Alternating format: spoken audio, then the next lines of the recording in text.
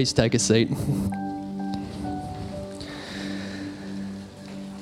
Good morning and welcome again to Good Friday here at True North Church.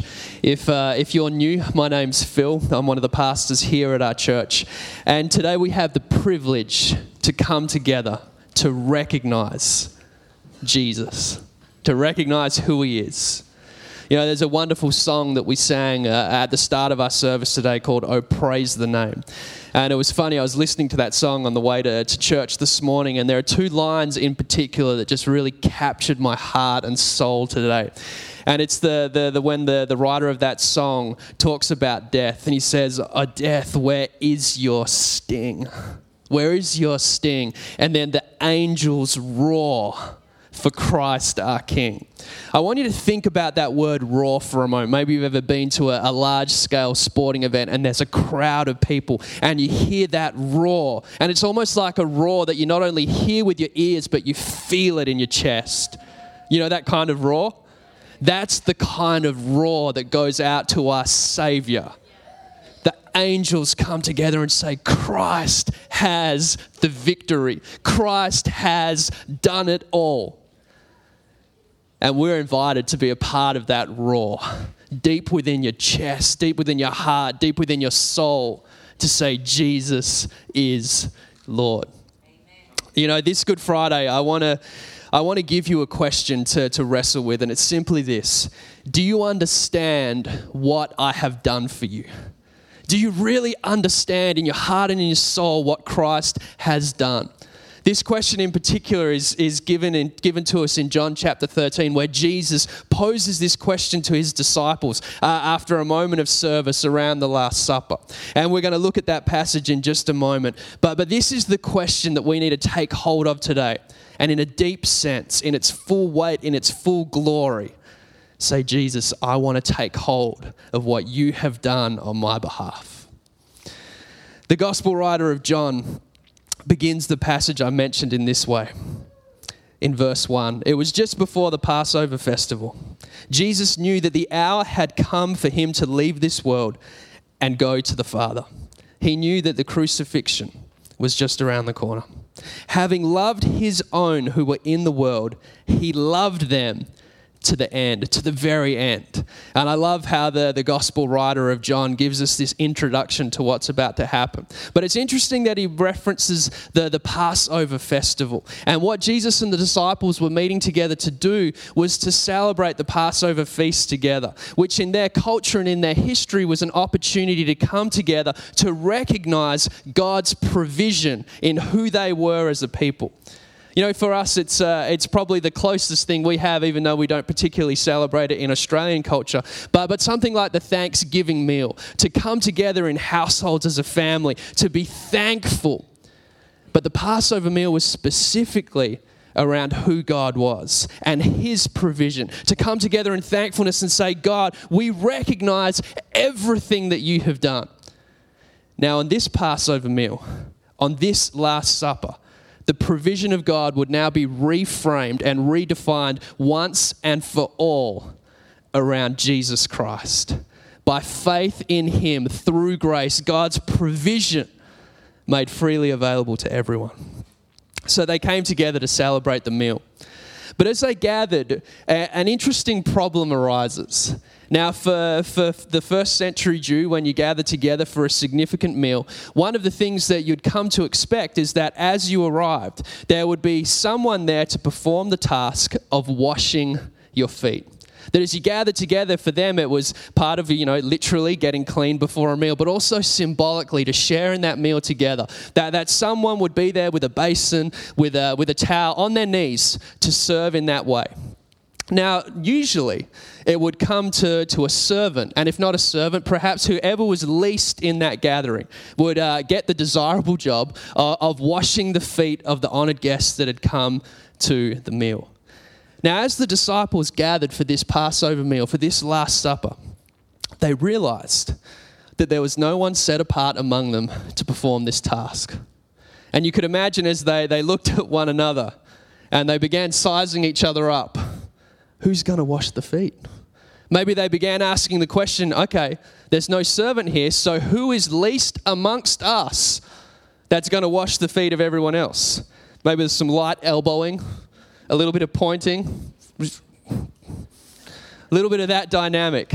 And it's interesting when we layer this passage alongside Luke's account of this same moment, we hear about an argument that rises up amongst the disciples about who was greatest amongst them.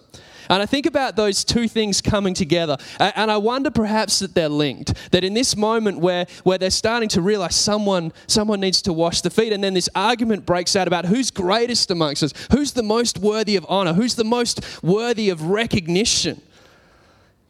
And they have an argument about who among them is the greatest on the eve of the crucifixion of Jesus.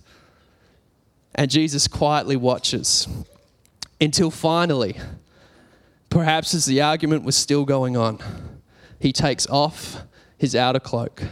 He takes a towel, wraps it around his waist, takes a bowl, fills it with water, and then one by one washes the feet of his disciples. Now we have to really understand the gravity of this in their culture. For the teacher, for the master to lower himself in this way was unprecedented.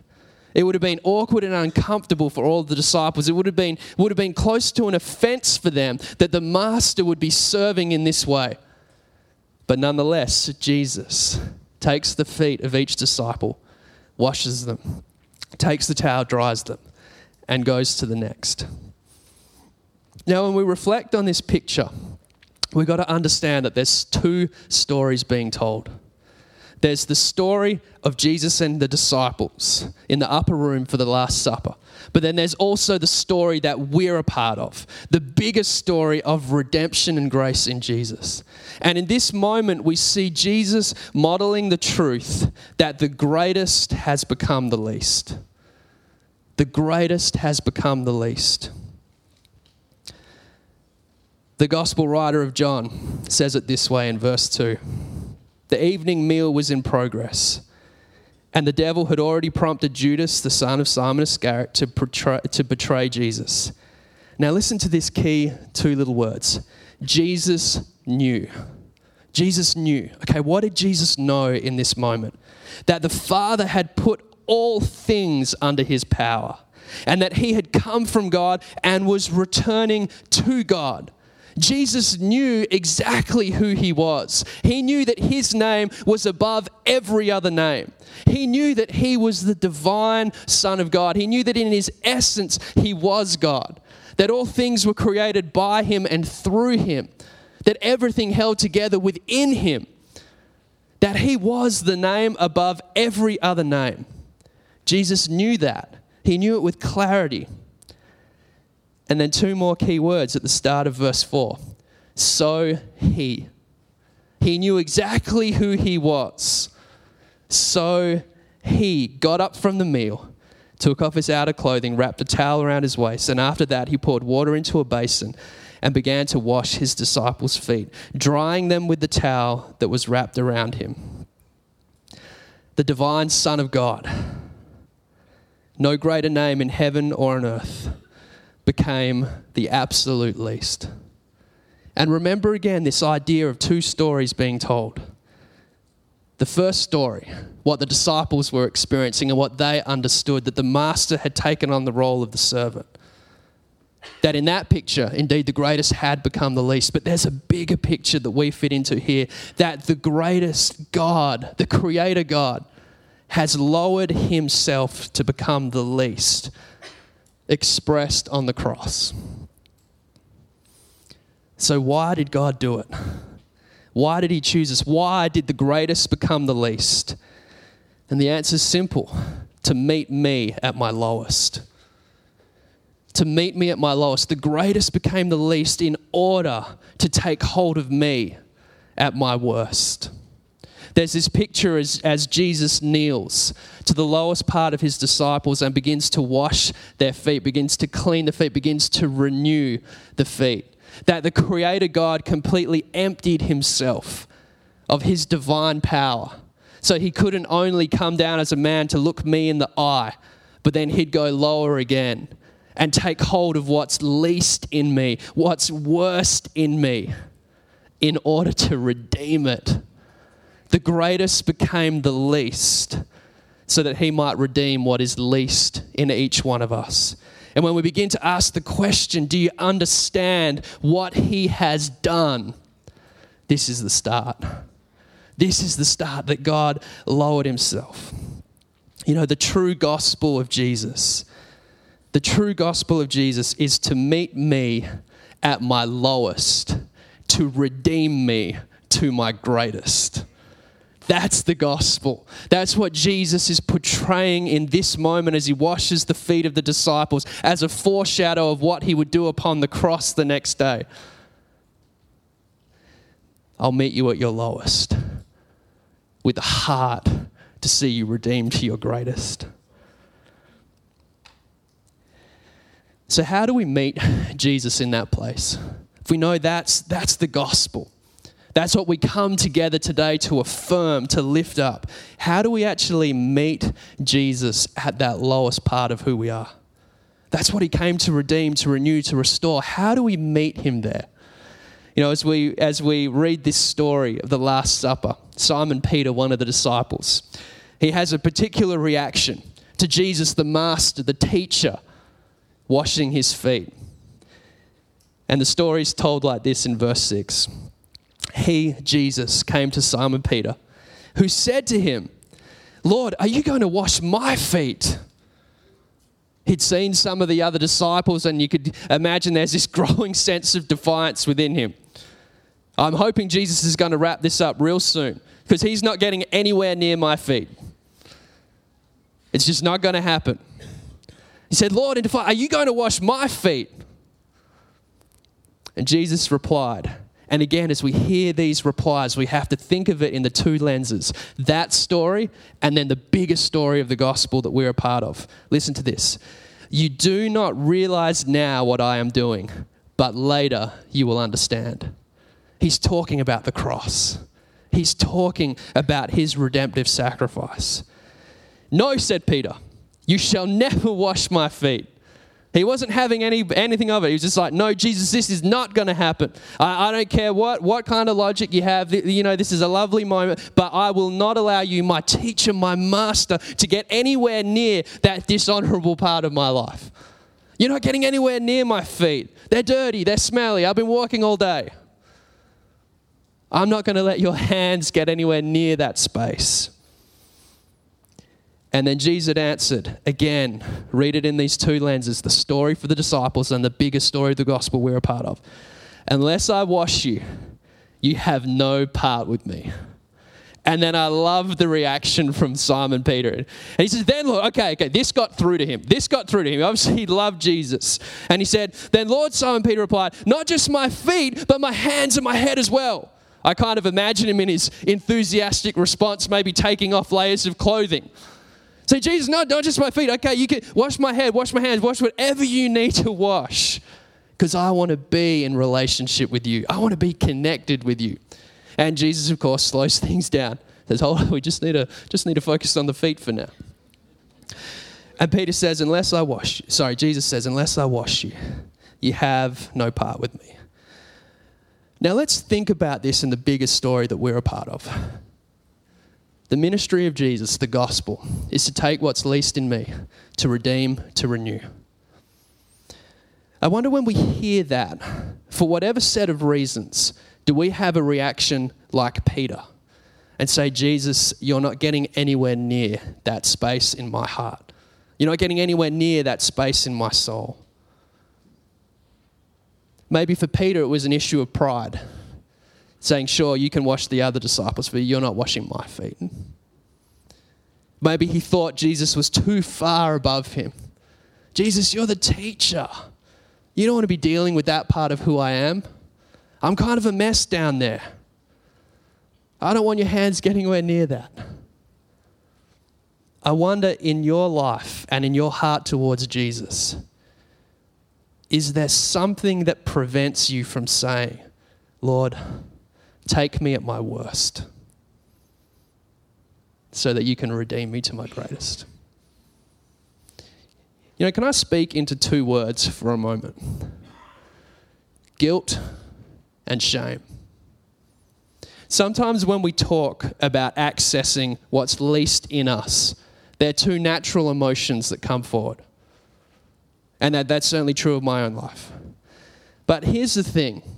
When we think about Good Friday, when we think about the gospel, when we think about the victory of the resurrection, and remember that line I mentioned earlier, death, where's that sting gone?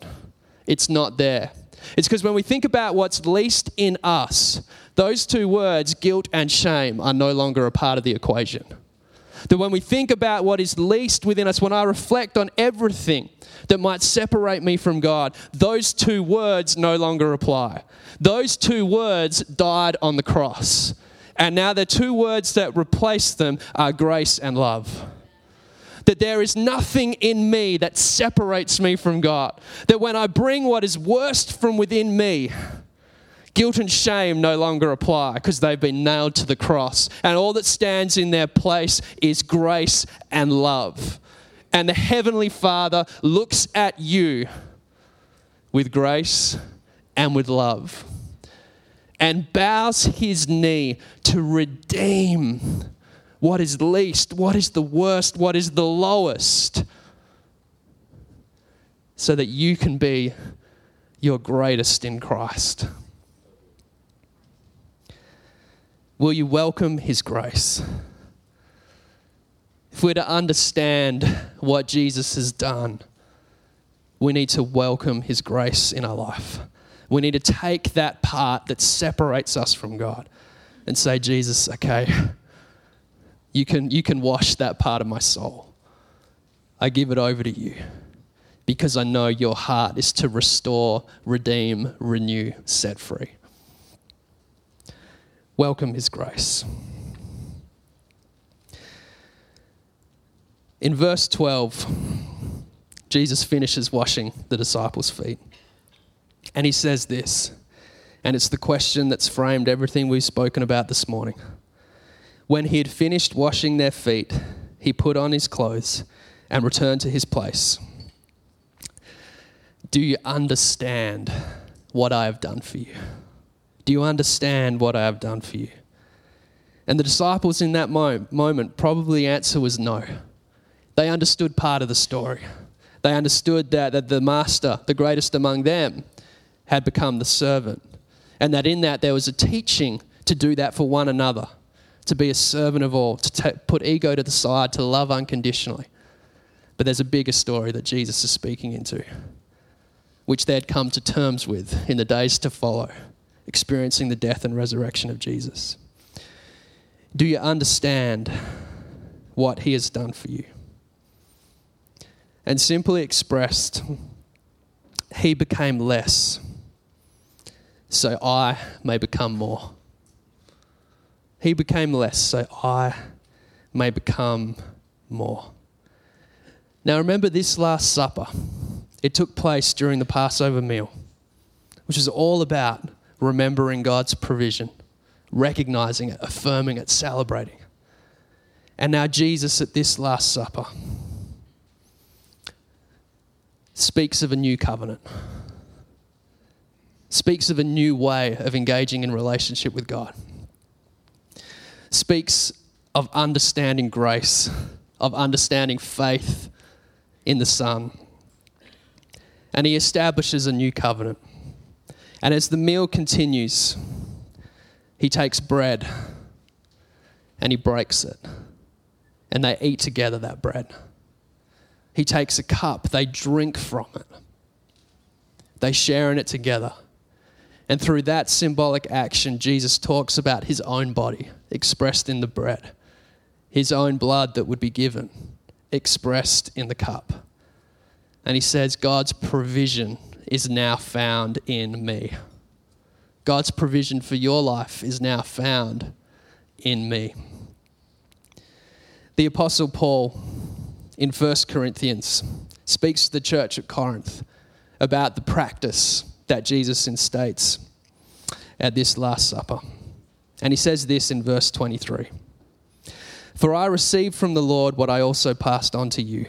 The Lord Jesus, on the night he was betrayed, took bread, and when he had given thanks, he broke it and said, "This is my body, which is for you. Do this in remembrance of me." In the same way, after the supper, he took the cup, saying, "This cup is the new covenant in my blood. Do this whenever you drink it in remembrance of me. For whenever you eat this bread and drink this cup, you proclaim the Lord's death until he comes." And in our church, like churches all over the world today, we continue in that tradition.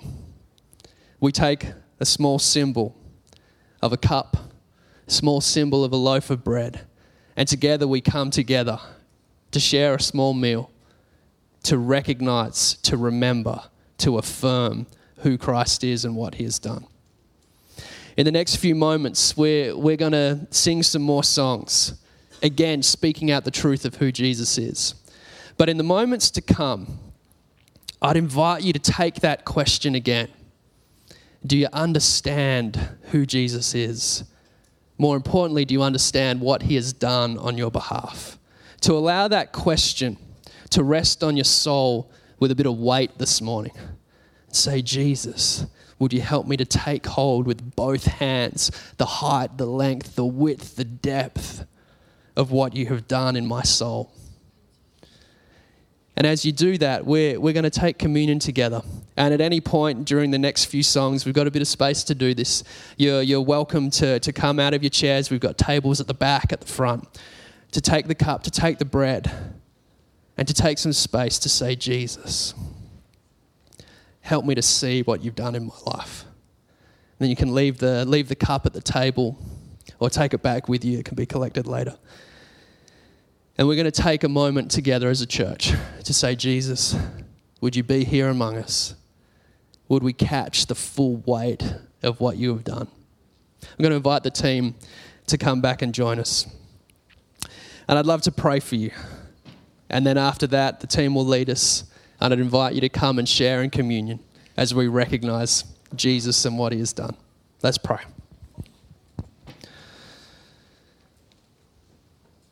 Lord Jesus, I ask that in this moment, your presence would be here in a very real, in a very present way, Lord. God, I pray for each person here today, whether they know you, whether they want to know you, Lord God, or whether they're still figuring it all out. Jesus, I pray that you would be present in their soul. I ask that part of that roar, the part of the roar of your victory would come alive in their heart in this moment. Lord, I ask that each one of us would truly understand what you have done, that we'd hold a little bit more of the weight of that.